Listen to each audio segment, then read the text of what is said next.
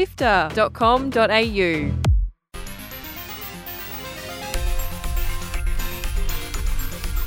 G'day and welcome to Drop Rate by Sifter. Drop Rate is Sifter's review podcast packed with thoughts and feelings about the newest video games, giving you insights from some of the best people in games media. I'm Chris Button, and today we're visiting the Dark Place in Alan Wake 2, alongside James O'Connor and Fergus Halliday. Before we get into the discussion, here are the top stories featured on Walkthrough, Sifter's weekly news podcast. Hi, I'm Kyle Paletto. And I'm Gianni Di Giovanni. And here are the top stories this week on Walkthrough, Sifter's weekly news podcast for Sunday, 5th of May. Escape from Tarkov developers relent, allowing access to PvE mode for players who bought an all DLC bundle, but not before saying, sorry, you're mad. Solo-developed Manor Lords and indie city builder breaks sales and Steam records. Take-Two shuts down studios behind Kerbal Space Program and Oli Oli World. And we wrap all the cool things announced at ID at Xbox. You can get every episode of Walkthrough for free on Apple Podcasts, Spotify, YouTube, and on our website, sifter.com.au every Sunday.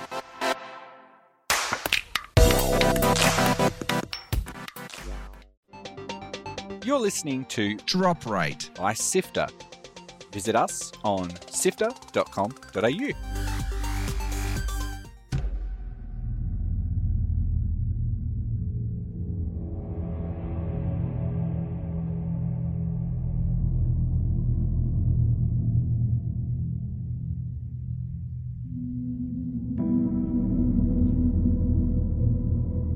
Now, Fergus, Alan Wake 2, it's much more than just a sequel to a video game from over a decade ago.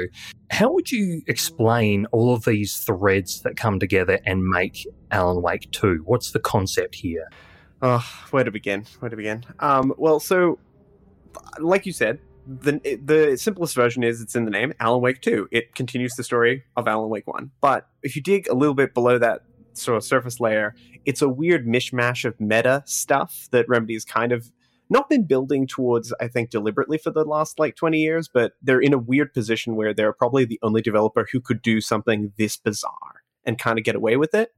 So obviously you're continuing the story of Alan Wake in Alan Wake 2, but also it's now weaving in threads and characters and stuff from Control, which released a few years ago. They've confirmed these two series are in the same universe, so there's crossover there.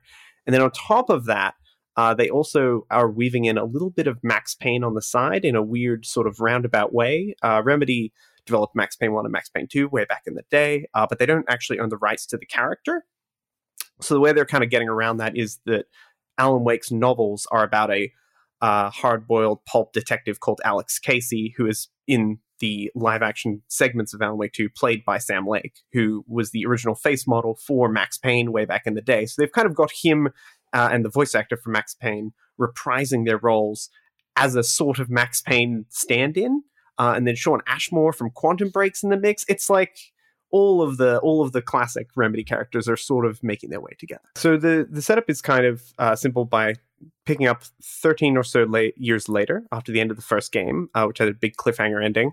And you're initially playing as a FBI detective, Saga Anderson, who's arriving in the small, sleepy town of Bright Falls, where Alan Wake originally disappeared and the events of the first game took place after a FBI agent who is missing, presumed dead, sort of turns up crawling out of the lake in the first level of the game. And then as you're a detective, you're kind of interviewing witnesses, gathering evidence, and sort of constructing a metaphorical web of clues to sort of help you solve the mystery. And then you go from there. And James, this is something you mentioned in your review on Kotaku Australia, is that it centres around a protagonist who, perhaps by reasonable critical standards, isn't that great a writer. So I'm curious, how do you think Remedy sort of works around those confines of Alan Wake being a sort of pop author, this pulpy author who may not be all that great a writer, works with a lot of cliches with his work. How do you think the game actually uses that to inform its plot and the way that it works? Sure thing. Alan Wake writer stands come at me. But I think There was a critique I remember reading of the very first Alan Wake. One of the most devastating things I've ever seen anyone say about a game, where I remember the thing somebody said was Alan Wake was written by people who have read every Stephen King book except for On Writing, which is his book about how to write effectively, which I thought was an incredible burn, even though I really liked the first Alan Wake. Ironically, Sam Lake recently appeared on the podcast, The Kingcast, to talk about On Writing, which I thought was a funny sort of full circle moment. But what I really like is that Alan Wake is sort of called out as a bad writer within the body of Alan Wake 2 fairly early on. But the character who does this is Alex Casey, who is the character played by Sam Lake, which means that he's a character who is sort of based on a character Alan has written, played by the person who actually wrote Alan. He's calling Alan a bad writer. It's just layers on layers, sort of this sort of Ouroboros effect. And I think as you go on through the story, without spoiling anything, so much of this game is about the process of writing a story like Alan Wake 2. And the writer just tying themselves in knots, thinking that they need to get this absolutely right, but they also need to stick to very specific genre conventions. And if they stray from that, their story is not going to have the effect it is meant to have. It's not going to, I guess in the larger metaphors, please the fans, but in the specifics of his story, it's really about trying to escape from this dark place. I really think they have played with Alan's pulpiness and maybe any inferiority complex he might have about his own writing in a really interesting way, and I feel like it really informs the sort of sci-fi horror madness that is happening all over the game, because most of the actual reference points in Alan Wake 2, I think, is less Stephen King. It's more David Lynch, who was definitely an influence on the first one, but I feel like the influence is a lot stronger here, and probably a lot of European cinema that I'm not that familiar with. As we go through, there's a lot of things that feel very specific. I think the best description I ever heard of like Alan's writing is he's a really good airport author. And like, I think that the Remedy definitely they've taken it a little bit less seriously in the sequel. And I think that it's a lot clearer what they're trying to do with that archetype. James, people who know you will know that you've written and critiqued video games for quite some years, but in recent times you've actually gone over to the game development side and worked in narrative design and writing for games as well, which I remember having a discussion with you about that your work on the game dev side has then further honed and informed your work as a critic to help you observe and notice things that perhaps you may not have previously. So I'd really like to get, while we're talking about meta-narratives and meta-analyses, to go even more meta and ask, from your experience on the other side, that of game development, what have you noticed, or what did you notice while reviewing Alan Wake 2 that perhaps you may not have previously? It's a very interesting question. I feel like with a game like this, with this scope and the ambition that I see in the game, I find myself desperately wanting to know what tools they use, how they actually did this. Is this all tracked somewhere on like a Miro board, or have they done it all? Did they use Odyssey on this project? Anything like that? I'm very interested in hearing stories like that now, and I hope that Sam Lake has spoken about this a bit more explicitly somewhere. But I guess a thing that I really took away from this is just the strength of the authorial voice. I feel like so often in game development, especially AAA game development, there is so much time spent trying to figure out like who your audience is and what you need to do to please them, and you know how to sort of sand off some of the edges. And I feel like Alan Wake 2, to his credit, is all edges. It is such a esoteric, specific game. As Fergus was saying, it really relies on a deep understanding, or maybe it doesn't rely on it, but if you have an understanding of Remedy's entire back catalog, that really informs how you play the game. And I feel like most publishers would tell you not to do that because it can be quite off-putting, but they just had the faith and the confidence to really just make the exact game that they wanted to make. And I just think of all the hoops that you would usually have to jump through to get that done. And to do it at this scale and frankly with the budget that they had, which is astronomical for a game like this, I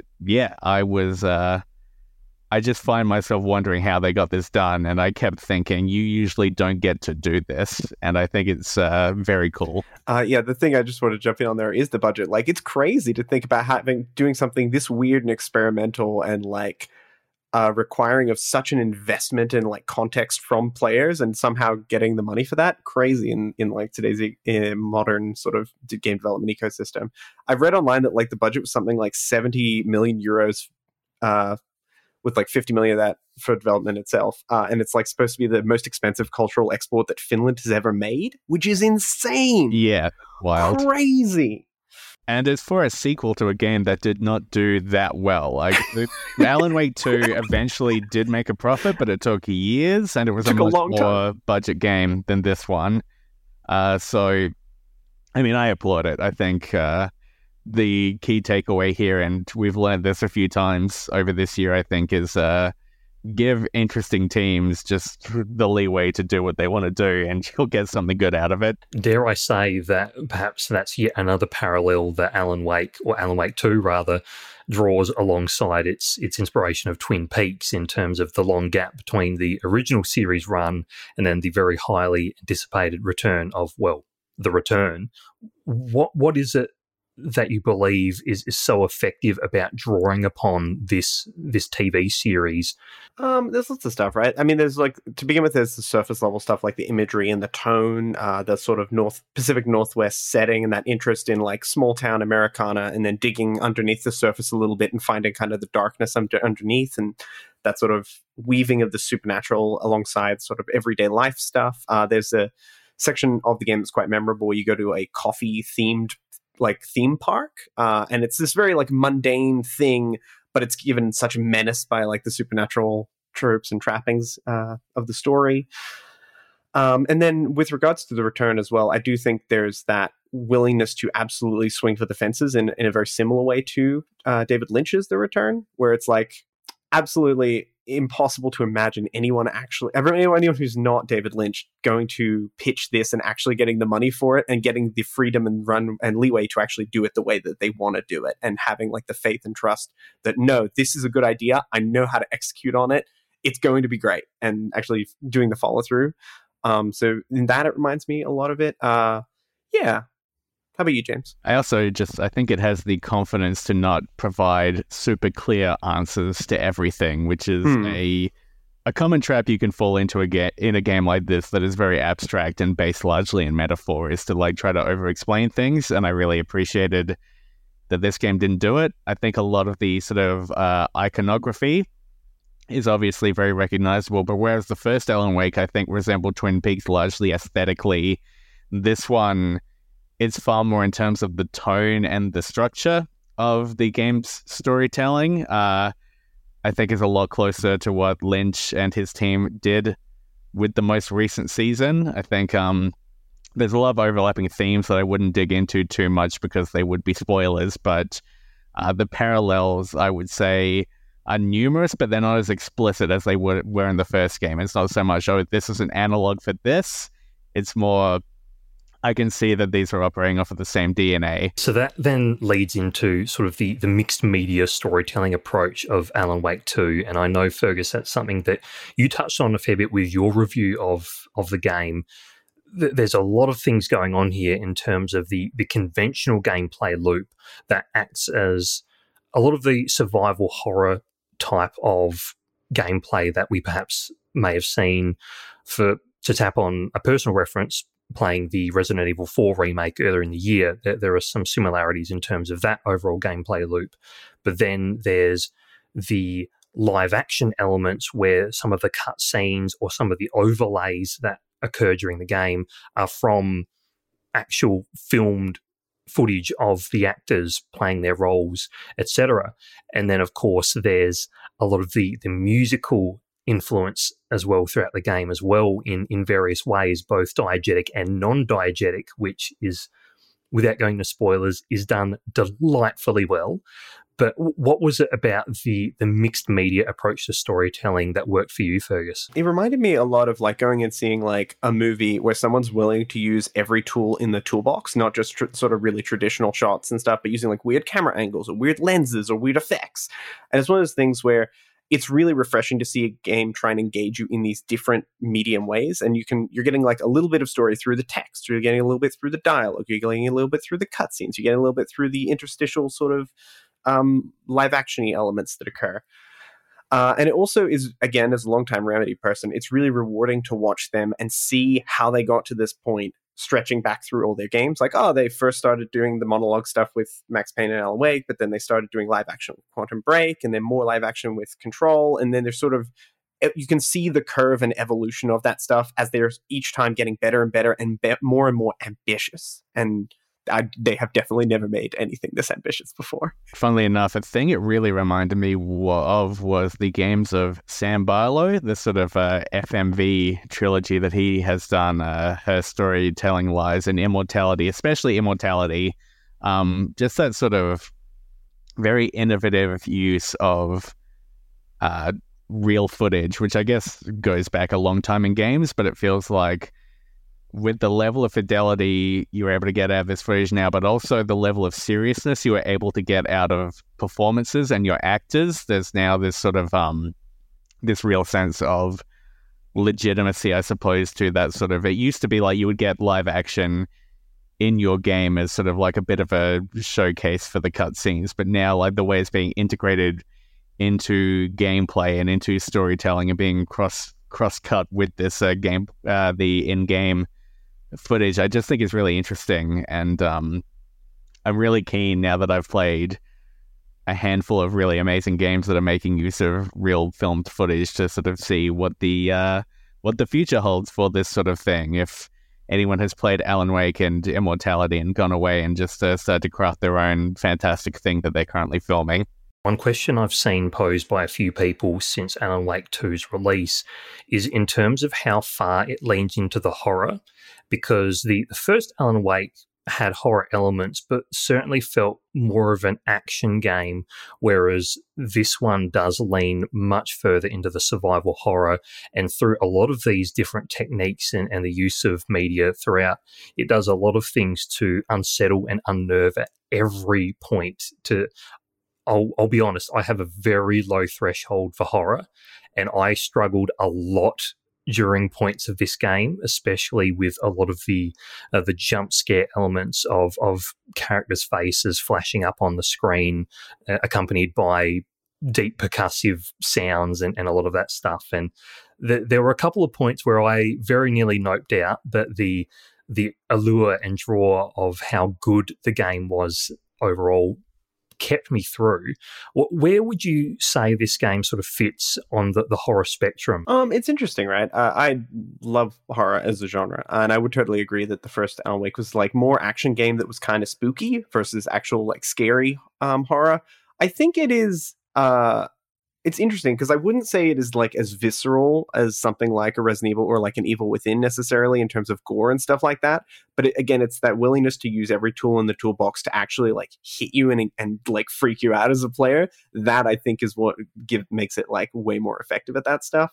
I love it. Like I'm a sucker for survival horror, so it didn't really bother me. But I can definitely see, especially those jump scares, getting to some people. Yeah, I definitely agreed to review this game and then thought I'm actually not that good with horror. I don't know how I'm going to go with this, but I managed to get through. I feel like there's a lot of games that I've played that I have noped out on in the past, and usually the thing that does me in is sort of a mechanical scarcity, I suppose. Like very limited save points, the possibility of becoming stranded with no ammo. I don't like it if I'm playing a game and creatures like will randomly burst through walls and attack me, that sort of thing. I think Alan Wake 2, the normal difficulty level is relatively balanced, where there were some points towards the end where I thought the balance was a bit off and I turned it down to easy, honestly. But for the most part, it didn't make me feel like there was any possibility of getting stuck or like, just that feeling of facing a really awful fate that there's no escaping from. I remember playing the the remake of Resident Evil on the GameCube. This sounds like a tangent, but I'm going to make a point with it. There was a point in that game where I was locked away in a room. I just used my last save ribbon. I had a pistol left with like 3 bullets in it, and the room outside was just full of monsters.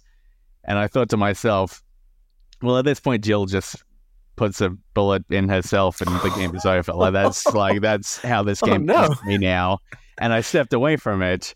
And that's sort of a moment that has haunted me ever since, because I came to realize actually Jill would fight her way out. That was me not being able to face up to the horror of the moment, I suppose, in the game.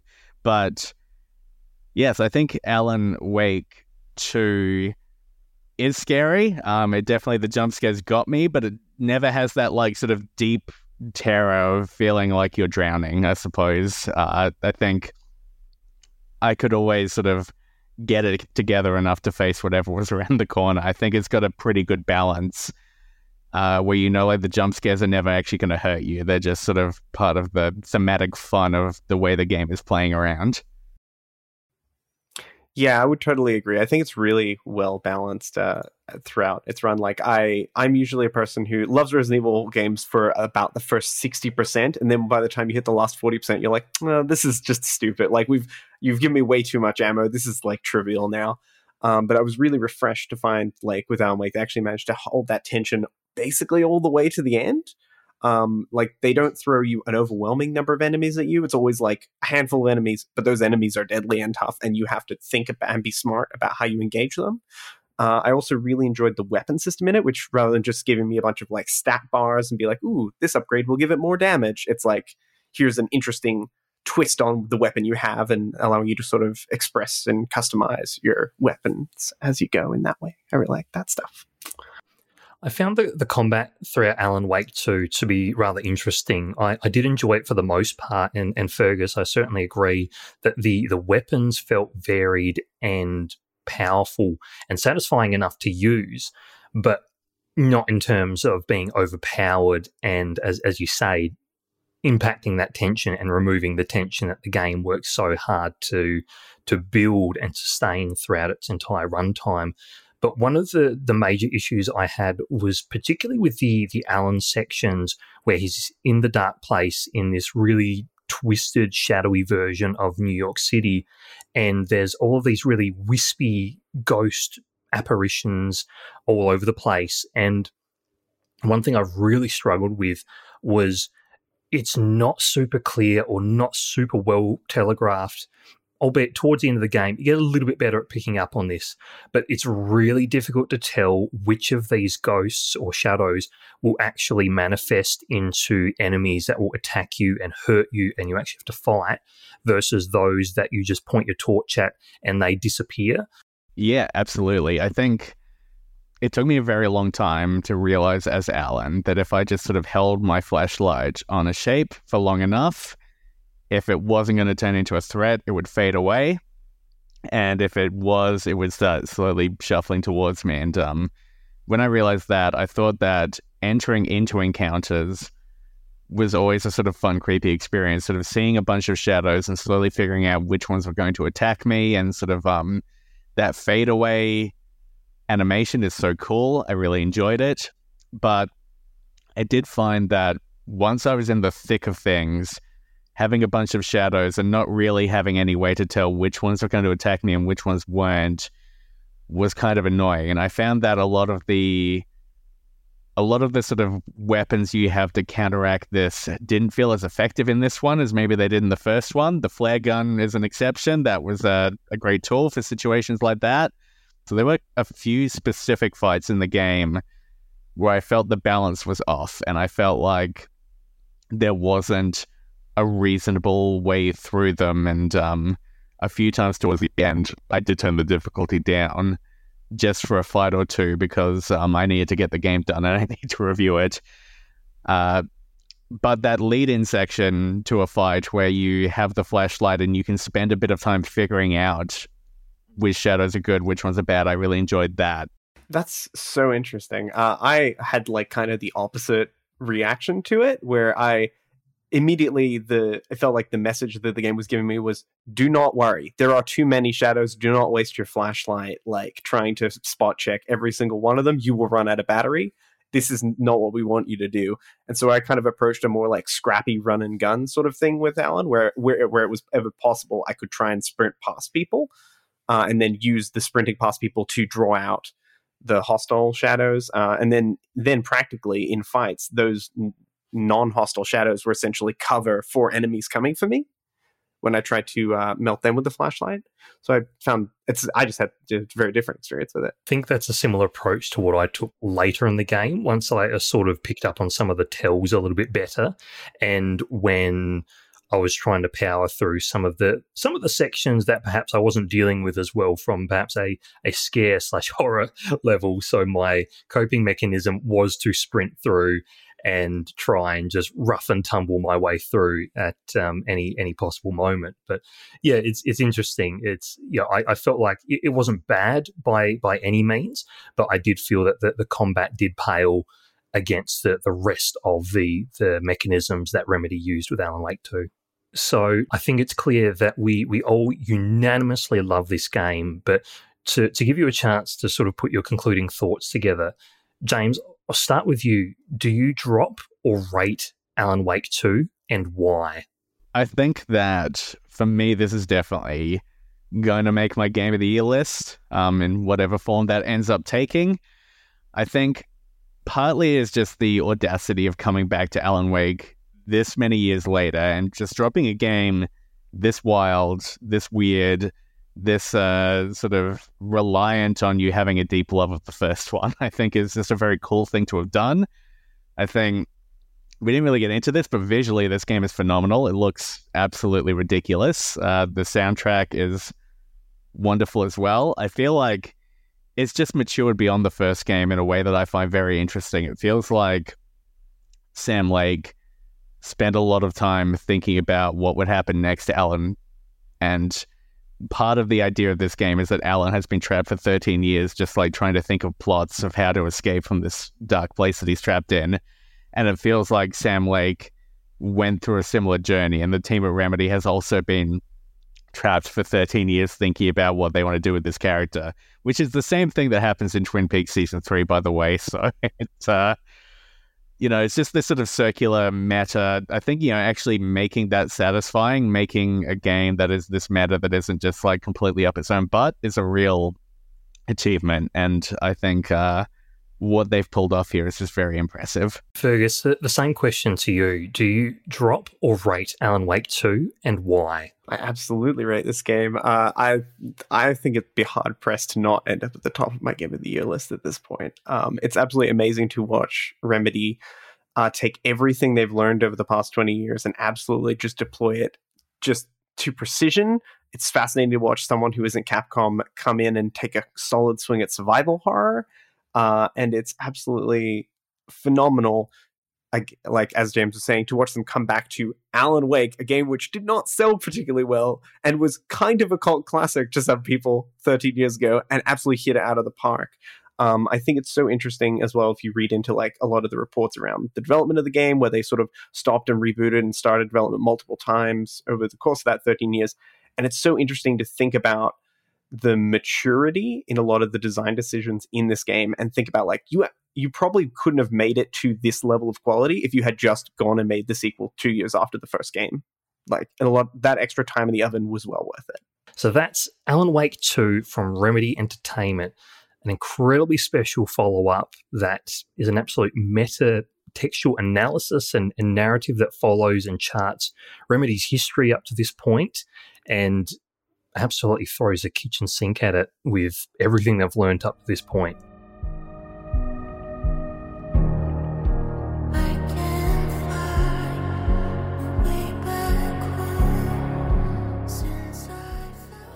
Join the Sifter community on Discord at sifter.com.au/Discord. This has been Drop Rate by Sifter, a video game review podcast. Thanks to Brian Fairbanks from Salty Dog Sounds for composing the theme music. And Sifter is produced by me, Chris Button, Fiona Bartholomaeus, Daniel Ang, and Adam Christou. Mitch Lowe is senior producer, and Gianni Di Giovanni is our executive producer.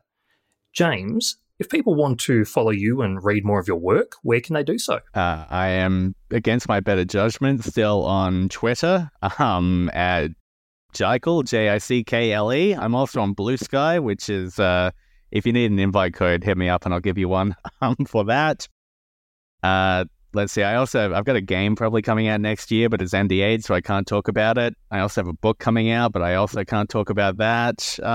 Just remember my name, and when you see the things I've worked on, think, it's that guy. What about you, Fergus? I am absolutely just reeling from the news that it's pronounced Jickle. I've spent the last 13 years pronouncing it Jickle. Everyone has, don't worry about it. This is terrifying to learn.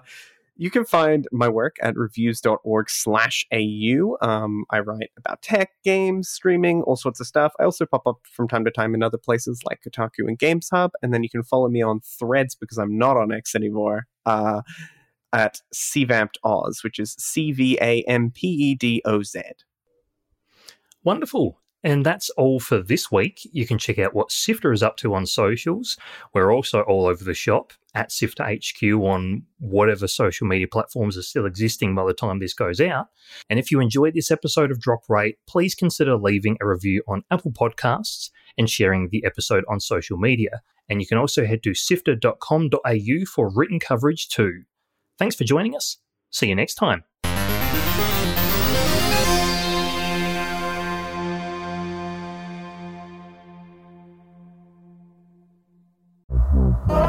Hey there, Gianni here on the latest episode of Lightmap, Sifter's interview podcast. Trent Custers from Melbourne's League of Geeks joins me to share the pretty candid story of how their studio almost came to its end. The thing that I said to Blake, who's the game director on Jumplight Odyssey, and, we've got to remind ourselves, is that it literally was just a logic puzzle. Like, we did not have enough money to take one team all the way through till, say, late 2024, which is the amount of time that Jumplight Odyssey needed to be completed. We've got to put this one game that's already out there that has a bunch of potential, and then invested in this other game that, very clearly, because we can see the wish list doesn't have this, and it's always been the case. Like, Soul of Inferno was the weirdo strategy game, right? It was never the commercial front runner out of the two. You don't get to pick and choose. It actually, the decision is made for you. You can get every episode of Lightmap for free on Apple Podcasts, on Spotify, on YouTube, or head to our website, sifter.com.au.